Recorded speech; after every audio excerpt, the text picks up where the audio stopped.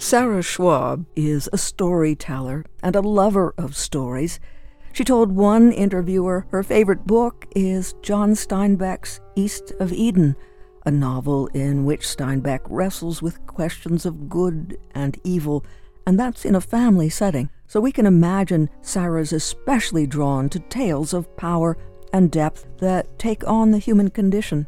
It might not be surprising to learn then that Sarah Schwab has put her talents as a writer and director in the service of bringing a painful story of a family facing the crushing loss of a beloved son to a drug overdose to the screen.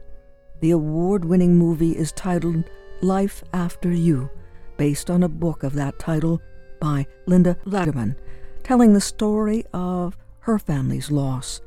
And it will be shown this weekend, Friday and Saturday, at the Pocono Cinema and Cultural Center in East Stroudsburg. Brian Long is a film producer and an Obie-winning theater producer, and he and Sarah established Cardinal Flicks, an independent film production company, to tell compelling stories. We had a chance to speak with them by phone about Life After You and the founding of Cardinal Flicks. Theater has, over the last 24 months or so, become much more difficult to do because of restrictions that you have in terms of COVID and people's willingness to go out to a live space. So in a lot of ways, we have not been really able to do much theater in the last 2 years. So, we had already been shifting into film in around 2018, 2019. And Life After You was Sarah and I's first film together in terms of a feature film. And we got that shot just before the COVID thing hit. And we did have some things that we were going to do theatrically in terms of live theater. But that's, as soon as we finished shooting the film, the COVID outbreak happened, and it's just made it more challenging. But we found we can still make films during that time. And, when you make a film and you get it out in the world, there is certainly a theatrical release that happens. So, that's also a little challenged in getting people to the movie theaters. But there's this whole other life that live theater does not have, which is, pay-per-view and streaming and things along those lines, so people can actually enjoy the entertainment from the comforts of their home as opposed to going out into a live space. So ultimately, our balance has shifted a lot more toward film, but we certainly continue to have the interest to do live theater. Sarah, you tell a wonderful story on the website about how you came to name your film enterprise Cardinal Flicks. Tell us that story. Brian and I both split our time between the Pocono Mountains and New York City, and when we're out in the Poconos in the country, just surrounded by woods and nature and animals and all, quiet solitude. And there was a bird feeder outside of my one window. And it just so happens that there have been a lot of cardinals that have been coming to it. And when I first put the bird feeder out there, there was this pregnant female cardinal, which they're brown with these brilliant orange beaks. And there was this red cardinal, which was the male. And you could just tell that they were partners. And they were sitting together on the bird feeder one day, and the male was finding the best pieces of bird seed to give to his female partner. And she was taking it, and he was just helping her. And a few months went by, and after that, I could tell that the female was no longer pregnant. The two of them were up there again. And she was finding pieces for him to eat. And they were just kind of nurturing each other and nourishing each other. And throughout the years, there have been many, many, many more cardinals that have been visiting the bird feeder. And they've been young, and I'm guessing that it's the offspring of these two original cardinals. And I just loved that they were helping one another, that they were feeding one another, and from that has come their offspring, and that was very, very moving to me, and that's, to me, what Brian and I do for one another through our storytelling, whether that's through the theater or through film. It's through creating stories and helping each other, help nourish each other, so that we can create something bigger than our individual selves, but create something bigger in terms of community and story. And so I just really loved I loved that connection of seeing the cardinals, and that's basically how we came to terms with naming our film production company Cardinal Flicks, was through that story and that imagery.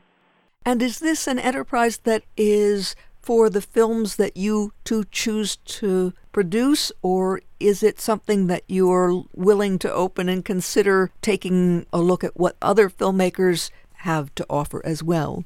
It's originally started for sure to do the work that Sarah predominantly writes and ultimately directs in terms of the films. But that's really just kind of this phase one of Cardinal Flicks. We look at Cardinal Flicks as a much longer-term venture. So, for these first 3, 4, 5 films, it'll probably be centric around Sarah writing and directing. But as the production company continues to make more relationships in the distribution world and with, investors and so forth, we are absolutely expecting to open this up beyond just the work that Sarah has written and wants to direct. That's probably a few years out, but it is part of our plan. Yeah, and there are several stories in our pipeline that we've already been communicating with other writers, other directors that fit into the space of storytelling that Brian and I are interested in producing. And whether or not, I have a hand in co-writing or co-directing, which is part of the process, we really just want to tell good, truthful story that impacts people, and that's really our overall mission. You could select so many projects. How did you come across the book, and how did it resonate in such a way that you said, yes, I can write this, and Brian, yes, we can do this? This project came to me in around 2016 through Florencia Lozano, who ultimately is the co-writer and lead actor in the film. She was a good friend of mine from the New York theater scene. I had produced one of her plays, and she had been cast in a number of other productions that we did there. And the person who wrote the book and the publisher who published the book were interested and entertained the idea of turning it into a film, but they had no experience in that industry. But Charlene, who was the book publisher, was an enormous fan of Florencia as an actor, and had interviewed her a number of times and had seen her in a number of Broadway and off-Broadway productions. And she went to Florencia to see if she might be interested in this kind of story and play the role of Linda. And Florencia was interested, and she came to me and said, I've been approached about a film that, there's no producers really involved. It's just a book, the author of the book and the publisher. So she turned it over to me and had expressed her interest in it being something that we try to develop.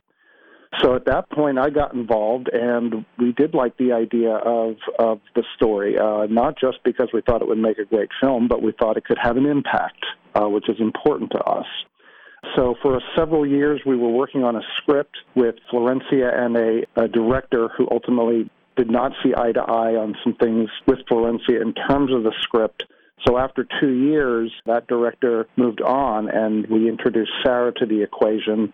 And that was in August of 2018, which was about 18 months before we actually shot the film. So, Sarah, I'll pass to you on what happened since that. Yes, I've known Florencia Lozano for probably about 8 years now, and she's such a tremendous artist in all the ways, as an actress, as a writer. I believe she's done some directing as well. And when we came together to talk about the story, so the film Life After You that we created is based off of a book called Life After You, What Your Death from Drugs Leaves Behind, which is written by Linda Latterman. And Linda wrote the book in 2014, a few months after finding her 19-year-old son, Danny, dead in his bedroom after an overdose of heroin that was laced with fentanyl. And she was so upset and angry and just had no idea that her son was even using drugs, that she wrote this book as a warning, and she wanted to get it out to as many people as possible, just to be like, if this can happen to me and my family, I had a great relationship with my son, and it still happened to me. So Florencia and I took the book, and we spoke with the Latterman family for a long time, just talking about all of the experiences that they went through. And we decided to really show the grief and the loss of loved ones after someone passes on. And that felt very unique to the subject matter of, opiate overdoses and addiction, because stories of the past tend to really focus on the trials and tribulations of the addicts themselves, whereas we wanted to focus on what happens after, the addict decides to use and dies, and what happens to the family. And so the focus on that was something we both really could connect with on a personal level and through the family. And it became a really fantastic working environment where we spoke a lot. The two of us wrote the script, I think, in like 2 or 3 months after I came on board. We worked with our production team to make sure everybody was on the same page. I believe we shared it with the Lattermans themselves to make sure that they were comfortable with the material. And after that, things just really started to take off, right, Brian? Yeah, I mean, once the script was finalized, I guess it was probably more like 5 months, I think, Sarah, when we ultimately got involved and the script was done. But that was April of 2019. And from that point where the script was great, it took us less than a year to raise the money, crew it up, cast it up, find the locations, and get everything done, and ultimately shoot it. I think we our first shoot date in Lebanon, Pennsylvania, which was where we shot the film. It was like January 4th. So once we got the script, it moved incredibly fast. And how do you account for that? Just the fact that you were all fired up by the importance of telling this story? Yeah, I think that Florencia and I spoke the same language in terms of storytelling, and so that was really key. We got the script done very fast, and I had a group of people in terms of the crew that I had worked on a few years prior that I loved working with, and so I knew who I wanted to work with in terms of crew. Florencia had a very strong idea about who she wanted to work with in terms of actors, and that collaboration, I think, is what helped us move the process a lot faster. In terms of getting the funding to actually make the project, I think a lot of people just felt connected to this story, and sadly, we spoke to so many investors and people who donated to the film, and not one person, every single person we spoke to either had a personal connection of someone who they knew that was battling with addiction of some kind, or who had lost somebody to addiction. And it just became very clear to us that, this is a very big problem, and it's not just happening here or in certain communities, but it's happening everywhere across America, and it's spreading to other countries as well. So people just felt connected to the story. Once you got the location and you got everyone together and you got what you needed in terms of capturing the story on film, and then you went into the editing process, when all was said and done, how did you decide to introduce it to the world then? Well, we had a very specific plan. For Cardinal Flicks, we have 3 main goals when we do a film. We want to make a great film, we want to take care of our investors, and we want to try to do some socially responsible activities around either the topic of the film or in the process of shooting in general. So we had made the decision once the film was finished, which was in September of 2020, that we wanted to do an extended film festival circuit, because that would allow us to have the film in a festival, team up with a local organization wherever that festival was taking place that was somehow involved in the addiction crisis, the opioid crisis, whether that was prevention or education or recovery. So we wanted to have a partner in that area, and then after each of the screenings, we could do talkbacks with the audience where we could talk about the film and talk about what's happening in that crisis space. So it was important for us to want to spend about a year in the festival circuit, and we ended up doing really, really well. We were a little short on the number of talkbacks we were able to do because of several of the festivals did not have in-person festivals. They did them all virtual, or some of them did them virtually just because of the COVID situation. But then we would have our talkbacks through Zoom. So we weren't able to interact face-to-face with people, but somewhat virtually. But once we finished the festival circuit, which was in November, then we had planned to do a theatrical release in the same manner, where we were going to book independent theaters, team up with a local organization, and attend as many of the screenings as we could so that we could have talkbacks afterwards.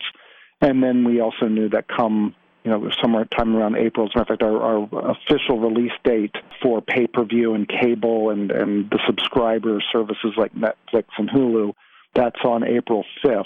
But we also want to do a theatrical release surrounding that where we could travel from city to city and town to town and actually interact directly with the community.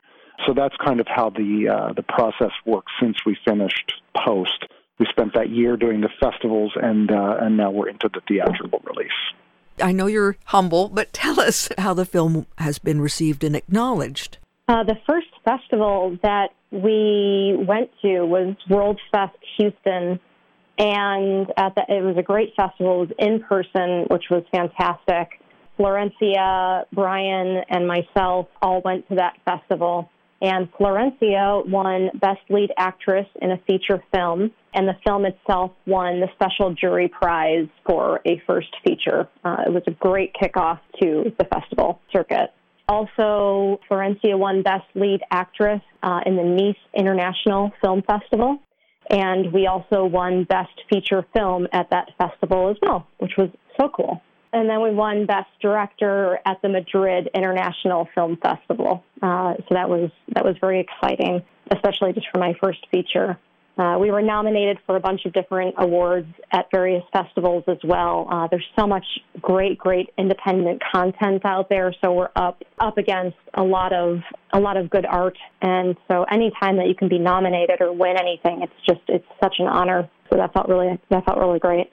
Yeah, and the crazy context to all of this is, these festivals that we were approaching are significant festivals, and they're getting anywhere from 4,000 to 6,000 feature films submitted to them. So even just to be accepted means you're, maybe 20 out of 5,000. And then to actually win an award or even be nominated, the numbers, I guess the percent chance that you have of having that happen is so low, but the quality of what Sarah and Florencia did from a script perspective, the quality of what Sarah and her cast did from a shooting perspective, and the great work that we did in the post really came home to give us a chance to be seen on that level. So, it's very difficult to even get into a festival and nonetheless win something. So we're really, really proud of everything that happened on the circuit. And now since we've had it out in the theatrical release, what has been really intriguing to me is that if we have the film running for more than a couple of days, we will find that we have a number of people, like a high percent, like 20, 25% of the people are coming back for a second viewing of the film. We just were in Lebanon this past week, and we had a number of people that had seen the film 4 times. So, that's good feedback that tells you that you're doing something that is really either interesting or inspiring or moving to people. So we're really proud of the reception we've had so far. Grief is such a difficult emotion, and people want to shy away from feeling grief. We do so many things to block feeling those deep feelings. There must have been some sort of delicate balance that you had to achieve to get to a place where you helped people enter into that scary state, but not so overwhelming that we shut down. Well, I think it's interesting that you use the word scary because that's exactly the place that I wanted to go. It's not a straight drama. There's a bit of a psychological thriller aspect attached to it because anyone who has gone through the loss of a loved one, whether that's through an overdose or whatever, when you feel lost and it comes at you out of nowhere, people grieve differently, and we go through our own personal hells similarly. And so when we were writing the script, I listened a lot to what Linda and Tito had gone through, and I wanted to be as authentic as I possibly could and honor Danny through their experience and their family's experience. And I also wanted to just show like this weird space of reality, this surreal space of what happens when you're grieving. And what is happening in the story is the main character, Linda Latterman. They find their son passed away pretty early in the screenplay, and she's unable to sleep because every time she goes to sleep, she remembers that moment that she found him. And so she stops sleeping. And because of this, it creates a kind of psychosis in her, and she begins to see Danny as she's living her day-to-day life. And she begins to detach from reality in a lot of ways, and her family as well. And so that was part of it. I didn't want it to be depressing. I wanted it to be accurate but move. And a lot of that was the editing. A lot of that was the beautiful, beautiful music that was composed. And it was just the scenes were, it really moved. It's a 90-minute film. And I didn't want to let people steep too long in any one emotion. I wanted to keep the pace up. And the last scene was the most important scene for me as a writer and as a director, because that's what people are going to be left with. They're either going to roll their eyes because it's like so hopeful and fake, or they're going to be so depressed and they're going to, they're not going to want to get out of bed for a week. And neither of those were ideal. So I really took a lot of effort to make the last scene hopeful, but also not lose sight of the fact that when something like this happens to you or you're going through it, you're never going to be the same. And that's really important to always keep your eye on.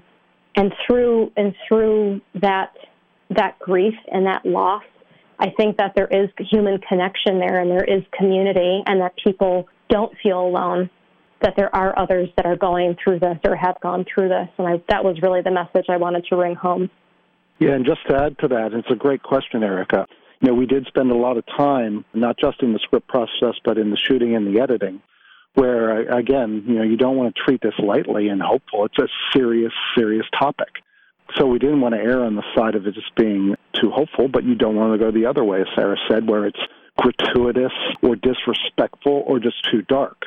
So we were very conscious of that in the entire process, and I think we hit that middle space very effectively, where the film does move. It has its moments where it's going to be tough for people, but it's not the whole experience of the film. And we've also noticed, as we've had the film out, how important community is in this process. Healing does occur through community. It's not something you can really do in isolation.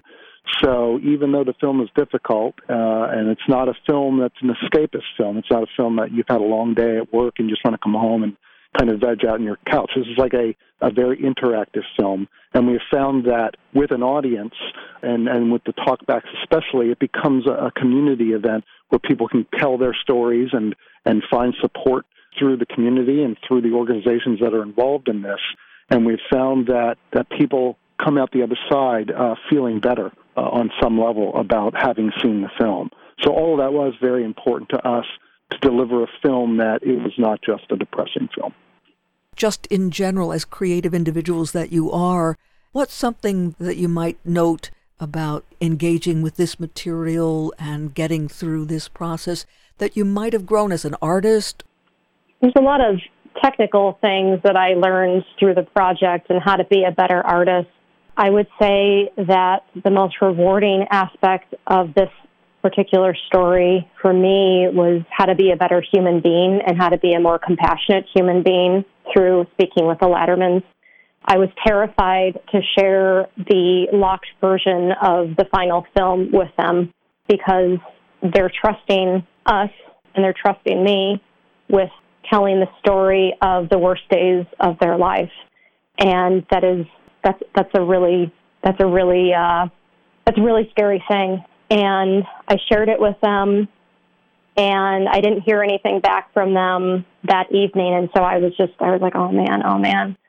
And they were like this wonderful Italian family, so they didn't just watch it by themselves. They watched it with 40 of their closest family members. And I'm like, oh God, very scary. But the next day, Linda called me, and we talked about her experience, and she was, obviously sad and she was moved by the film. But she said, the moment she said, you did my son justice, you did our family justice by telling this story. I mean, honestly, Erica, it was one of the most beautiful and profound moments of my life. And I'm like, this is why I'm an artist. This is why I do what I do. And that is to tell authentic story that does move people. And just by showing it in Lebanon this last week, there were so many people that were moved by the film and felt safe and comfortable to share their own personal stories with us, either in a public setting or privately with Brian and me. And that feeling just grew. Because in these last few years with COVID, isolation has only made this problem worse, and loneliness and hopelessness. And when you can take a terrible subject and a sad subject and find connections through that, oh man, it's just there's no better feeling in the whole wide world. I mean, it really is a life-affirming thing. So that's what I took away from the project. Sarah Schwab, playwright and filmmaker, and Brian Long, film producer and Obie-winning theater producer, co-founders of Cardinal Flicks, an independent film production company founded to tell compelling stories like their first full-length feature, the award-winning Life After You, based on a book of that title. Life After You will be screened this Friday, February 11th at 7 in the evening, and again Saturday, February 12th, 3 showings, 1, 4, and 7, at Pocono Cinema and Cultural Center, 88 South Cortlandt Street, East Stroudsburg, and Sarah and Brian will be on hand for a talkback at each and every screening. And for more information on the web, PoconoCinema.org, PoconoCinema.org, and also the main website for the company, CardinalFlix.com, and Flix is spelled F-L-I-X, CardinalFlix.com. Life After You, an award-winning film, and there will be screenings this weekend of the movie at the Pocono Cinema and Cultural Center, 88 South Cortlandt Street in East Stroudsburg. And that's Friday, February 11th at 7 in the evening, and 3 showings on Saturday, February 12th at 1, 4, and 7, and Sarah and Brian will be there for talkbacks after each showing. For more information, PoconoCinema.org and CardinalFlix.com.